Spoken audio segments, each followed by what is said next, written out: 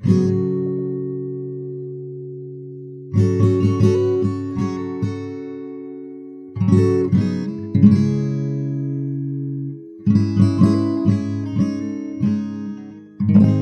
Karkota Empire, a dynastic, primarily Hindu nation that at its apex ruled over a substantial chunk of the northern portion of the Indian subcontinent, reached that apex sometime in the late 8th century, though they held much of their eventual territory from about 625 CE until about 885 CE. This region was broadly referred to as different permutations and pronunciations of the word Kashmir, depending on the language being used and the people doing the pronouncing. Over the next 2 centuries, more or less the same area was held by the Utpala dynasty, which was another Hindu kingdom, and which took their religious practice a little more seriously than those whom they replaced, building a whole lot of Hindu temples alongside several notable Buddhist monasteries. A great deal of philosophical work was created in this region at this time, and some very notable spiritual, mathematical, and creative innovators were born thereabouts too.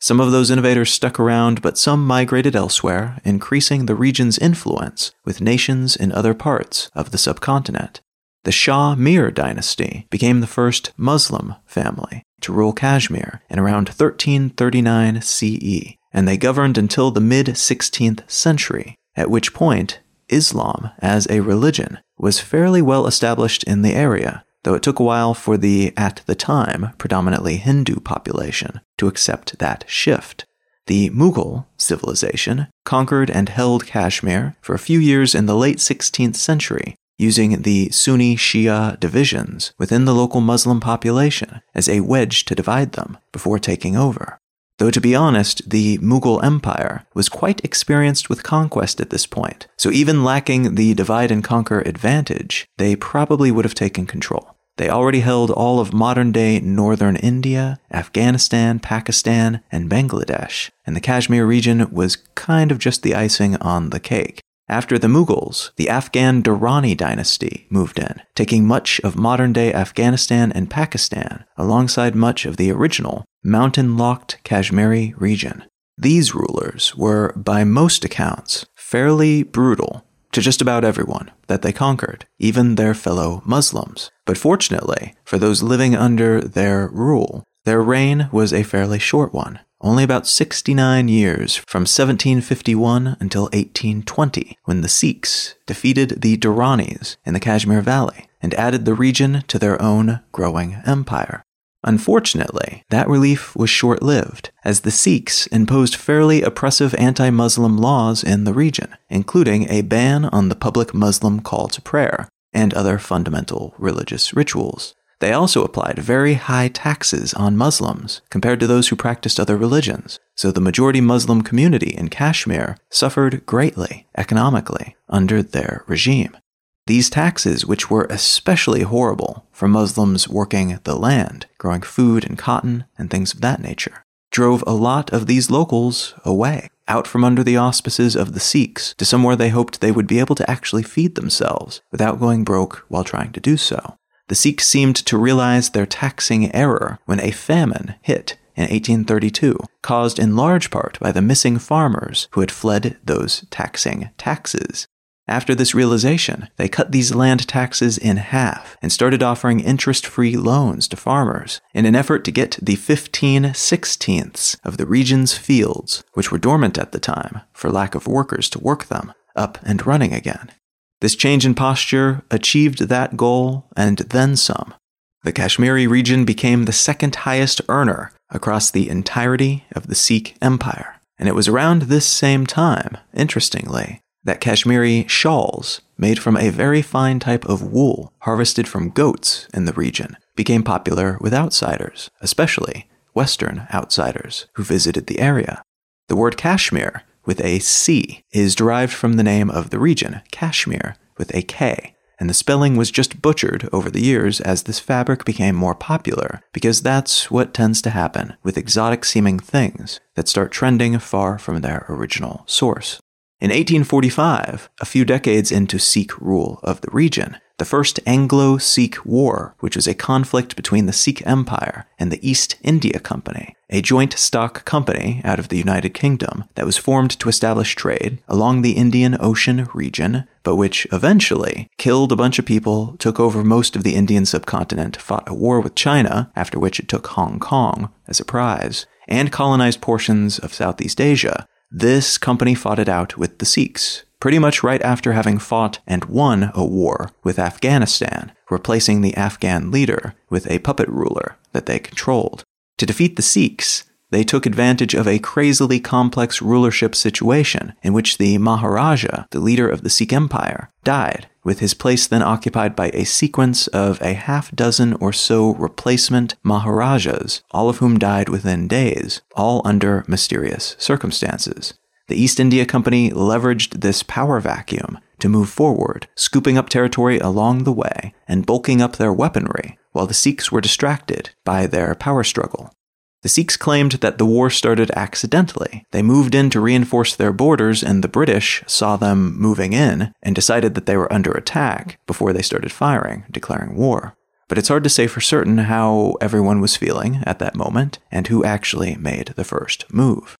What we do know is that there were battles won and lost by both sides, but in the end, the East India Company defeated the Sikhs, who surrendered on March 9th of 1846 under the Treaty of Lahore, which, among other things, stated that they would give up a valuable swath of land to the British, along with an indemnity of 15 million rupees, the latter of which the Sikhs could not afford after all their internal tumult followed by that conflict with the British. So instead of money, the Sikhs gave the British the Kashmir region, along with a bunch of forts and smaller nearby territories, which was judged in its entirety to be worth about 10 million rupees. Gulab Singh, the leader of Jammu, one of the regions ceded to the British after the First Anglo-Sikh War, and Singh himself having sided with the British in the conflict, offered the British 7.5 million rupees for the princely states of Jammu, Kashmir, Ladakh, and Gilgit-Baltistan, princely states being a term given to, essentially, vassal states, lesser states that are not necessarily owned but rather just dominated by the larger British Raj, which was the name of the territory held by the British in the region.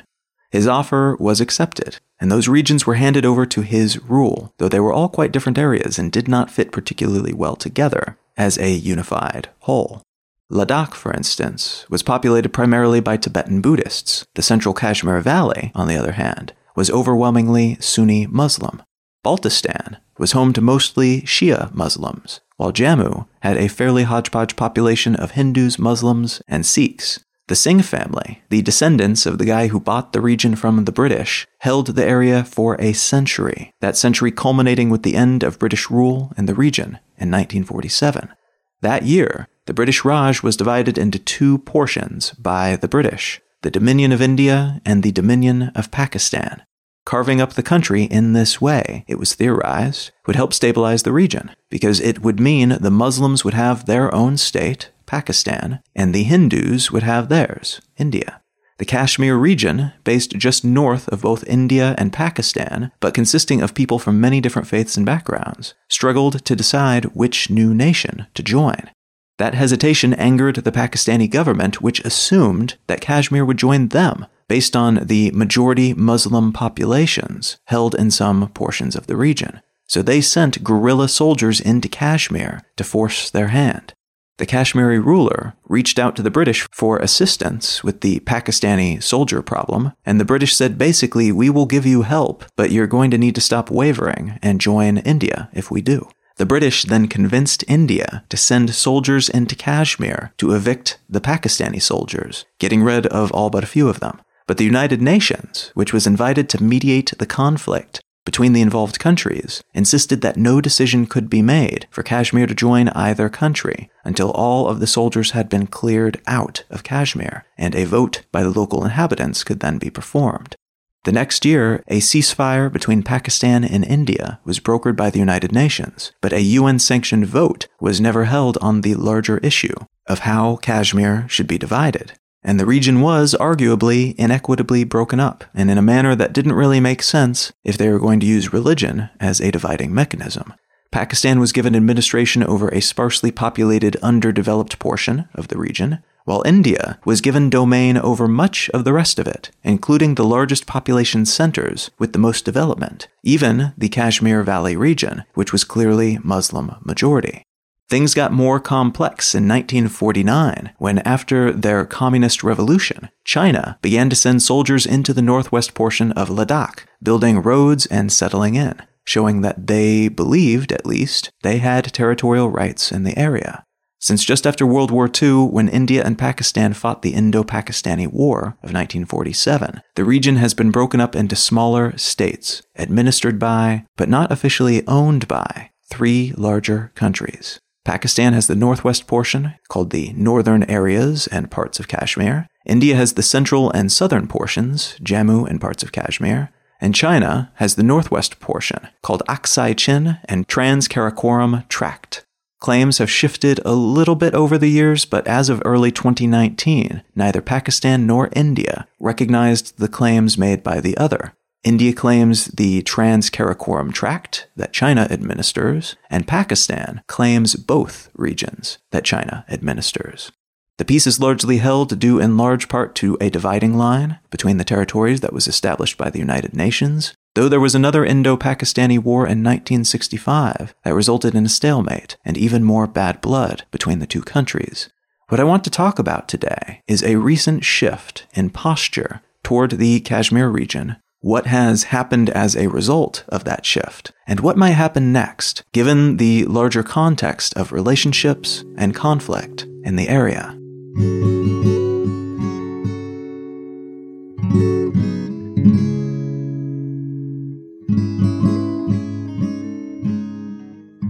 You are listening to Let's Know Things. I'm Colin Wright.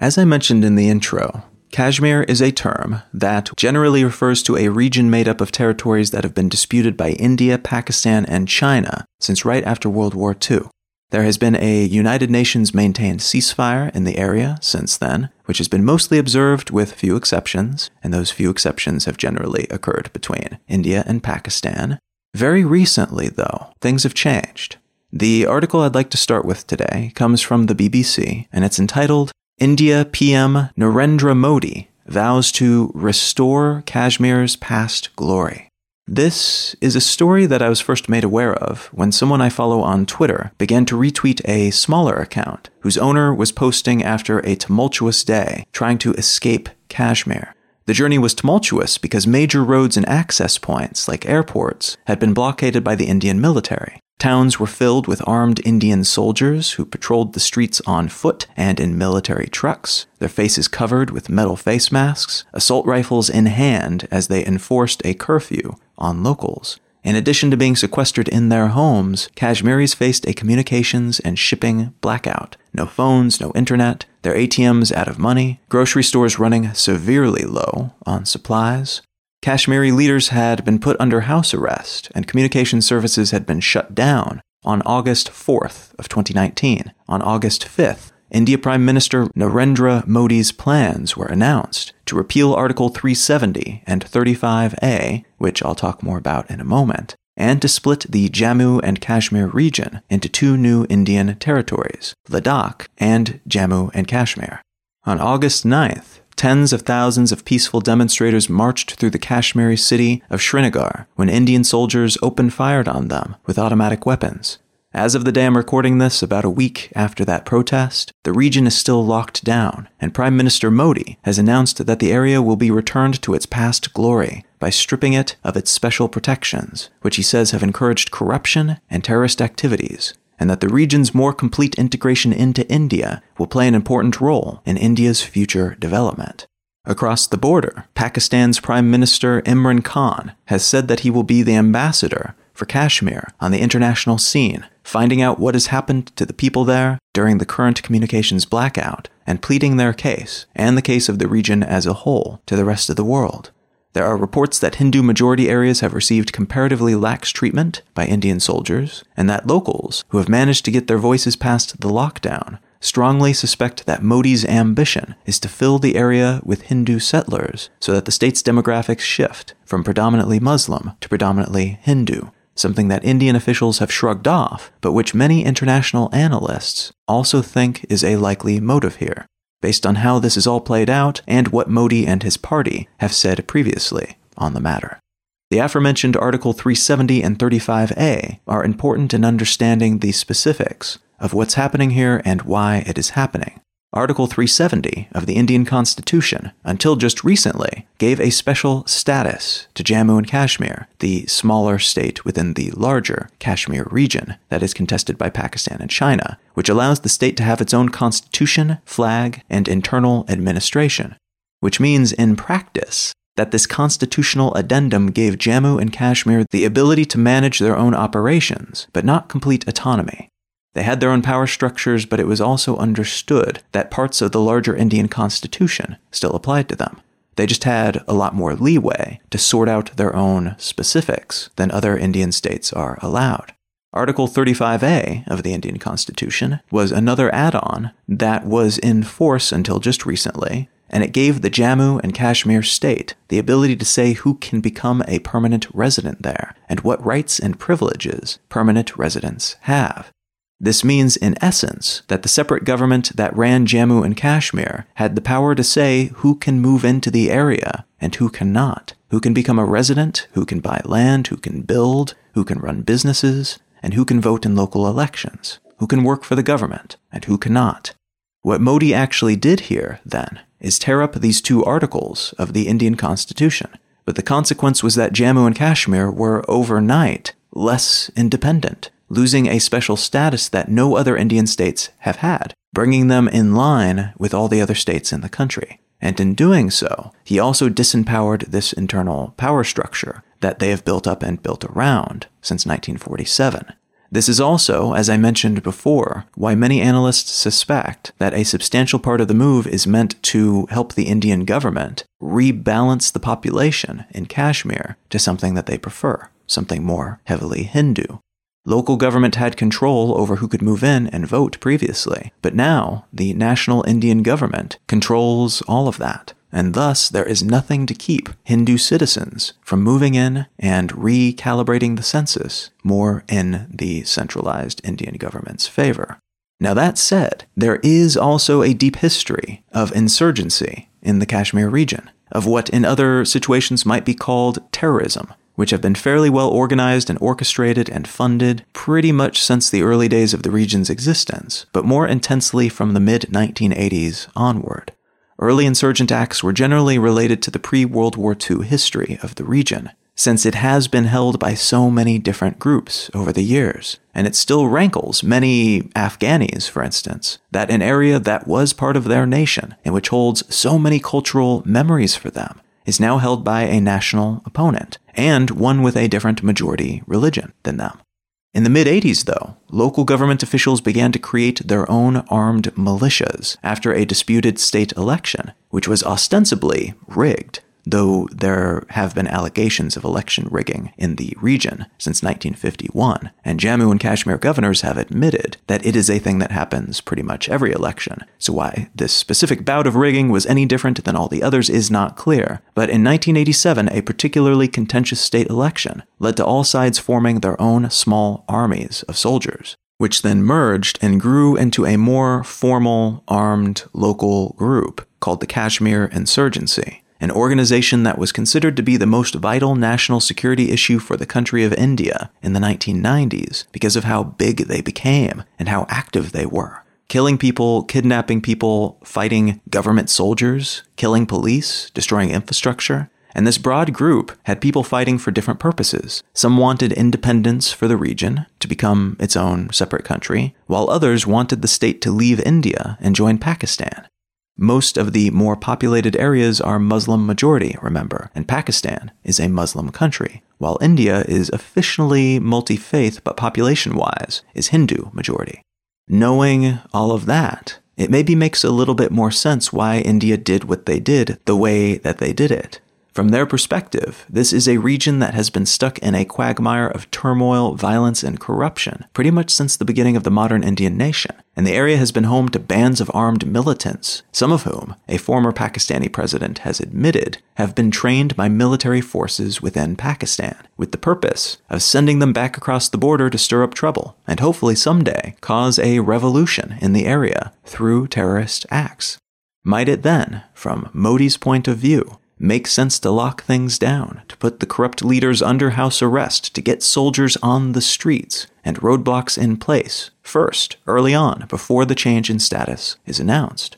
And stepping back a few paces to look at this from a slightly bigger picture, wouldn't it be a kindness to people in the area to bring a model of government that seems to be working pretty well, all things considered, elsewhere, throughout the rest of the country, to an area that has been, throughout history, at least a few steps behind in terms of development, in terms of quality of life, except for the wealthy, corrupt few at the top of the pyramid? Wouldn't even dramatic action, with soldiers wearing face masks and a great deal of discomfort during the transition, be worth it? For the changes that could be made, the quality of life improvements and better oversight on the bureaucracy, wouldn't that be worth actions that could be construed as abusive to the outside world and to those in this region because of the benefits of those long-term gains? I think it's possible, maybe even probable, that this sort of thinking has at least partially informed this decision to do things in this way. I also think that the flip side of that thinking quite likely played a role here. More specifically, that Modi is playing to the crowd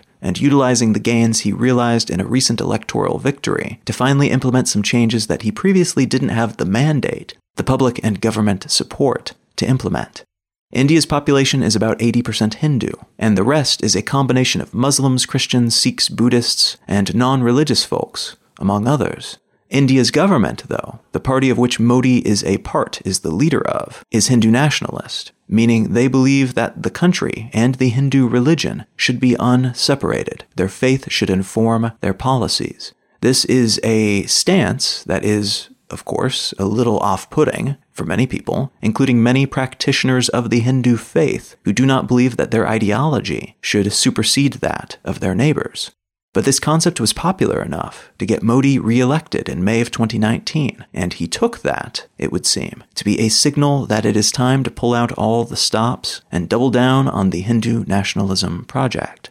Thus, we have seen him allowing, through inaction, violence against non-Hindus, situations in which mobs have attacked Muslims in particular, and he's allowed this to just happen with little or no punishment for the aggressors. And this uptake in Hindu nationalism, mixed with what might be described as increasingly staunched or increasingly aggressive acts, depending on which side you're on, has been seen as alarming by political analysts and United Nations regulators, and perhaps especially their neighbors to the north, the Muslim-majority nation of Pakistan.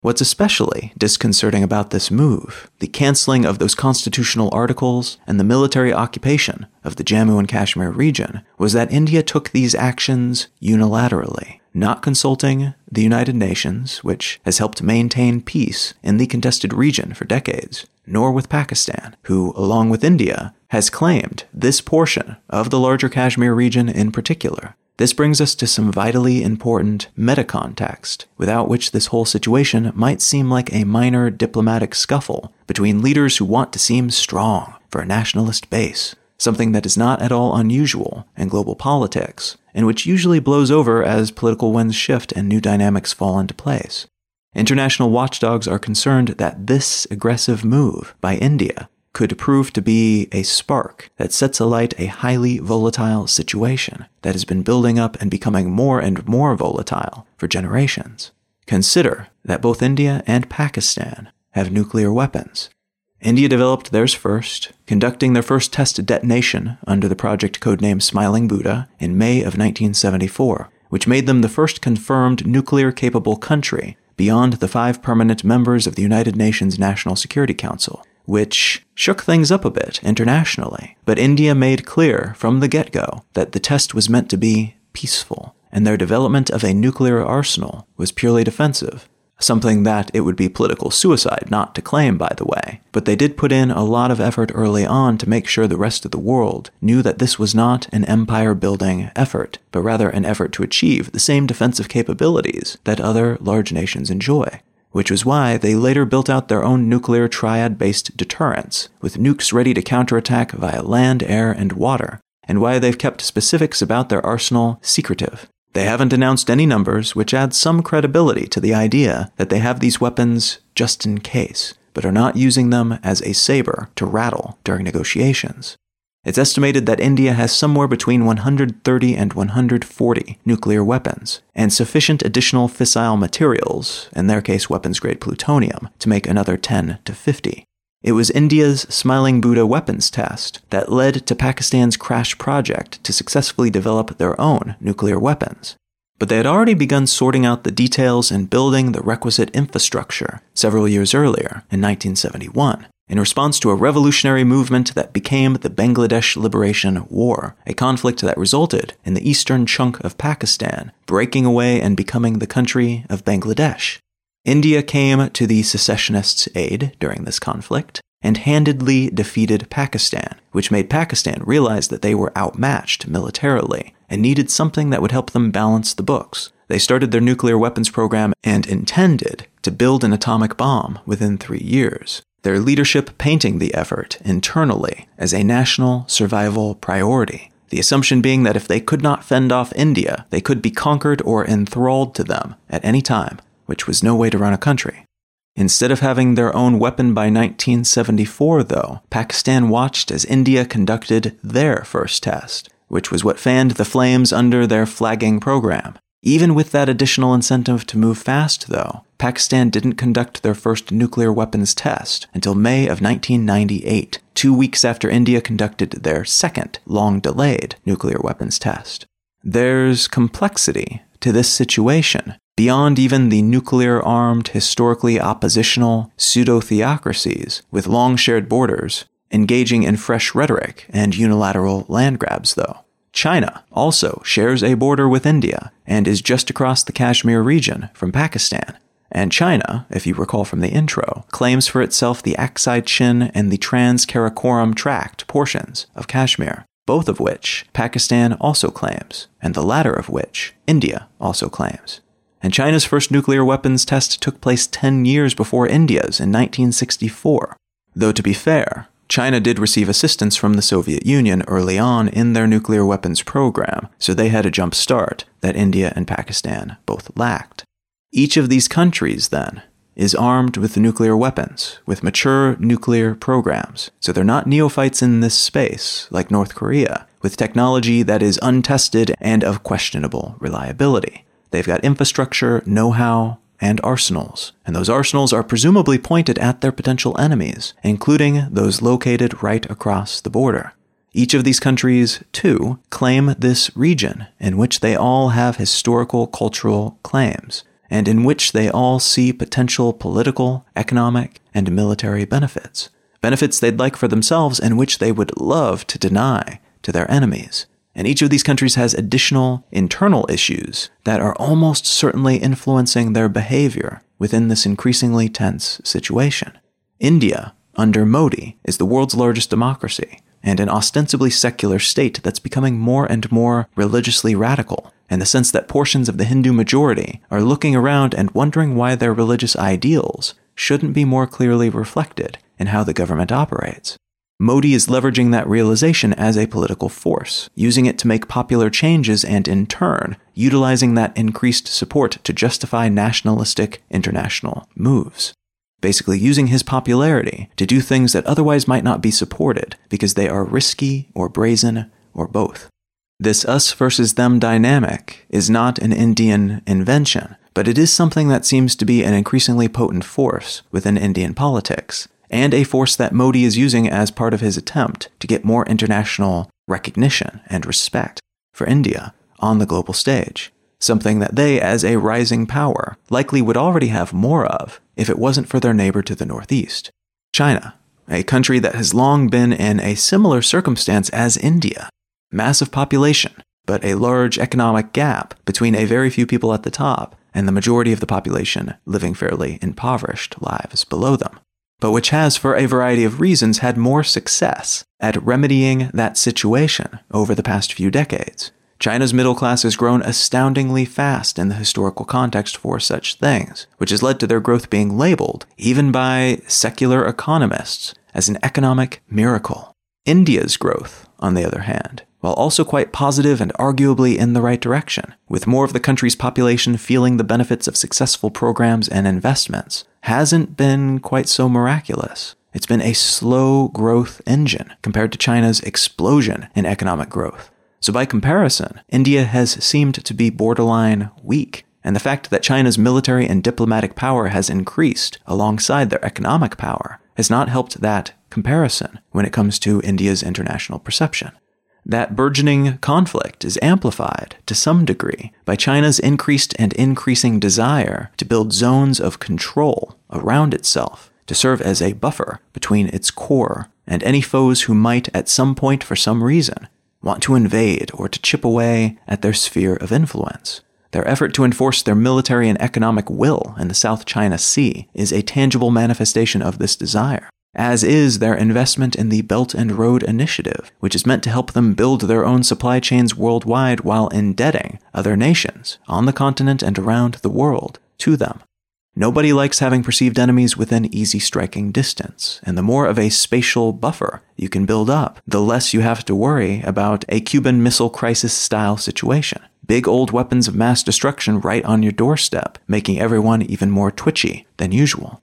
India, then, for China, is kind of a tricky variable. China's been highly successful in expanding their aegis, their zone of control, but there's no easy way to dampen the potential threat of this other rising power to their south, and the advantages that China currently has over the rest of the world, including major powers like the United States and the European Union, things like population and land and demographic benefits, are advantages that India could have over China at some point. Not ideal for China if you are forecasting a few decades into the future and trying to alleviate potential threats before they become tangible threats. Pakistan, too, is a country with perceived enemies just about everywhere in their vicinity, bordered by Iran to the west, Afghanistan to the north, Kashmir to the northeast, with China just on the other side of that, and India to the east. It's difficult to imagine a trickier political and geographic position to be in anywhere in the world at the moment. Pakistan also has a very large population, over 200 million people, which, while nothing compared to India's 1.3 billion and China's 1.4 billion, still places it as the sixth most populous country in the world.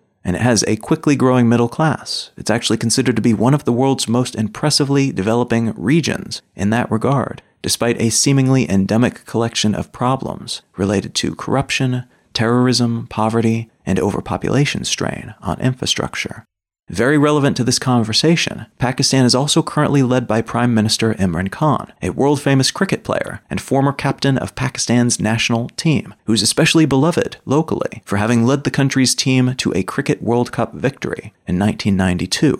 Already a well-known public figure, author, and philanthropist, Khan entered politics in 2002 and worked his way up to become elected prime minister in 2018. His campaign defined in large part by a nationalistic populist, meaning someone who tends to focus on normal people, often at the expense of perceived elites, contrasting themselves with more established professional politicians in this way. He ran on those messages, meaning in practice that his chest-thumping and Pakistan-firsting has brought him and his rhetoric and his actions into conflict with the same sort of thing from Modi and India's direction, and both of them and their ambitions have been alarming to China, which is arguably quite a ways ahead of India and Pakistan when it comes to building up international credibility and regional power, but which is also in an expansionist, nationalistic, somewhat hardcore ideological mode of operation at the moment. All of which is why, despite being a seemingly small isolated pocket of land in a seemingly insignificant place in terms of international politics and economics, the Kashmir region is being watched very closely and with no small amount of alarm by these main players and the rest of the world. Now, on the day I'm recording this, the United Nations Security Council has met at the request of Pakistan, a request that was backed by China, to assess the situation. And in addition to supporting Pakistan's request for a UN Security Council private meeting on the matter, China has also criticized Modi's move, saying that India's actions could negatively impact the population of the Buddhist-majority region of Ladakh, which is a strategically important portion of the larger Kashmir region tucked between Tibet and Pakistan. Because it is a closed-door Security Council meeting, though, any condemnations made between the parties that are present and any recommendations made will be left to India's discretion to act upon or not. At the moment, the Council has said basically, India and Pakistan go work this out between yourselves and behave. And even though non-binding either way, this response has led to no small amount of disappointment from Pakistan and China. It's suspected, though, that due to China's other major concerns of the moment, including their ongoing ever-shifting trade war with the United States Trump administration, it's unlikely that they'll expend too much political capital trying to fend off India's actions in Kashmir. It's not something that they're happy about, by all indications, but they've got other irons in the fire, and those irons are already quite hot, while this issue is something that they can handle later, if they do decide to do something about it beyond what they've already done. There's word that after 12 days of communication silence and military occupation, Indian troops will lighten their hold on the area soon, though there's no set concrete timeline for this happening as of the day I'm recording this, and the Indian Supreme Court has postponed an assessment of Modi's government's decision to scrap the articles of the Constitution, giving them the ability to step in and take the reins of power from the local Kashmiri government, for now, because the request for that assessment was apparently badly drafted, though this request and a petition challenging the legality of the communication blackout and road closures in the area are set to be looked at later. The big, frightening concern here, both regionally and internationally, is that this move could up the tempo in combative rhetoric between two or more of these countries, and that could, in time, lead to some kind of physical conflict between two or more nuclear weapon-armed nations. I should mention, though, that it's incredibly unlikely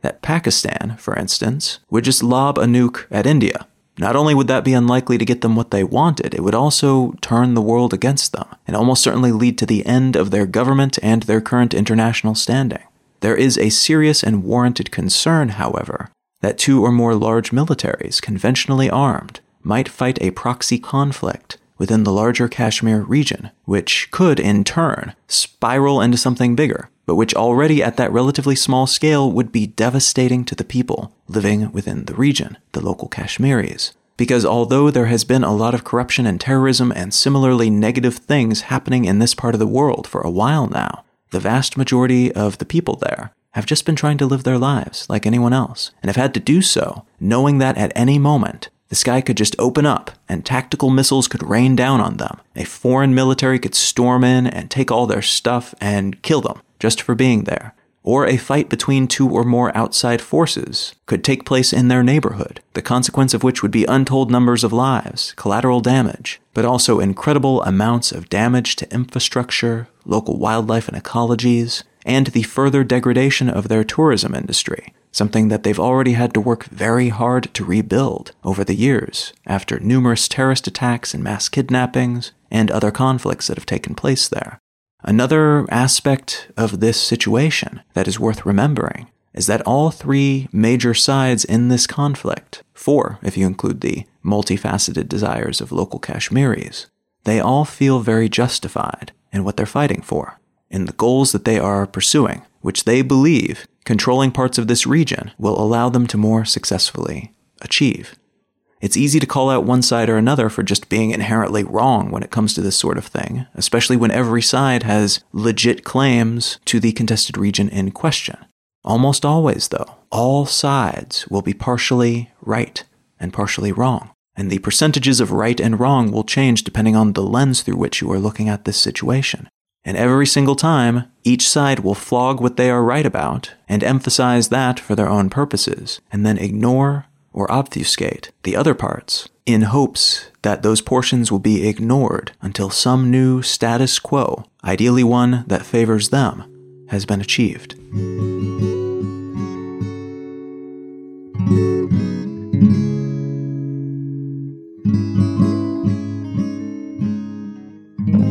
The TV series that I'd like to recommend today is a new one that just arrived at Amazon Prime, at least in the US and the UK it's on Amazon Prime, and it's a show called The Boys. And this is a show that apparently has been getting a decent amount of marketing. I've actually seen marketing materials for it out in the wild, which was a bit of a surprise because it seemed like a bit of a niche thing to me, but maybe not. This is a show that was derived from a comic book, a comic series that was produced from 2006 to 2008, and it's a fairly dark sort of take on superheroes, where we've got this collection of heroes who are super famous in addition to being superheroes of the crime-fighting variety, and as a consequence, they star in films, they are big celebrities, they participate in sporting events, and they work for this giant multinational corporation. And the crux of the story is that these characters who are larger than life and who are put up on a pedestal are actually incredibly flawed and actually at times incredibly monstrous, horrible individuals.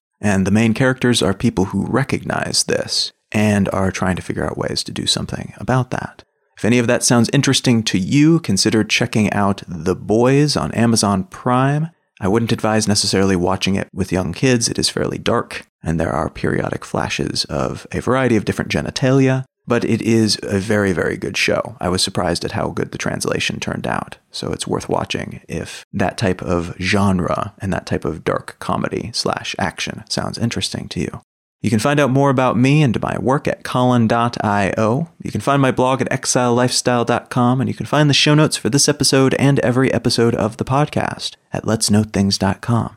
Do feel free to reach out and say howdy on social media. I am Colin Wright on Facebook, and at Colin is my name, pretty much everywhere else. Thank you so very much for listening. I am Colin Wright, and I'll talk to you again next week.